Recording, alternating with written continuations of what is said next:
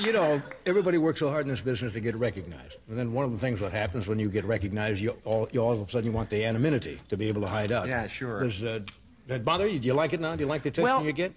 Oh, I like it. I like it a lot of the time, but sometimes it gets a little weird. Like I'll take, you know, my wife and little girl out, you know, for some to shopping in the mall, and you know, kids will start to gather and say, "Do the so and so." Yeah, do that. Do that face you do, man.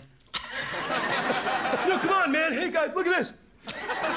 Do the thing, you know, the face that makes everyone want to throw up. Come on, man. And then if you don't do it, you say, well, I'm out with my family. I don't want to create a lot of attention. Right. I don't want to divert attention on us. And, you know, they'll begin with the guilt trip then. Yeah. They'll go, oh, wow. Don't you love what you do? Yeah.